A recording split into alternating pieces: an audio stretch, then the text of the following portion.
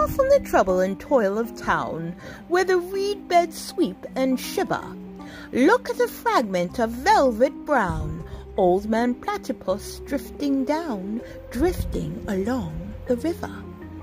And he plays and dives in the river bends in a style that is most elusive, with few relations and fewer friends, for Old Man Platypus descends from a family of most exclusive. He shares his burrow beneath the bank with his wife and his son and daughter. At the roots of the reeds and the grasses rank, and the bubbles show where our hero sank to his entrance under water. Safe in their burrow belong the falls. They live in a world of wonder, where no one visits and no one calls. They sleep like little brown billiard balls, with their beaks tucked neatly under. And he talks in a deeply unfriendly growl, as he goes on his journey lonely.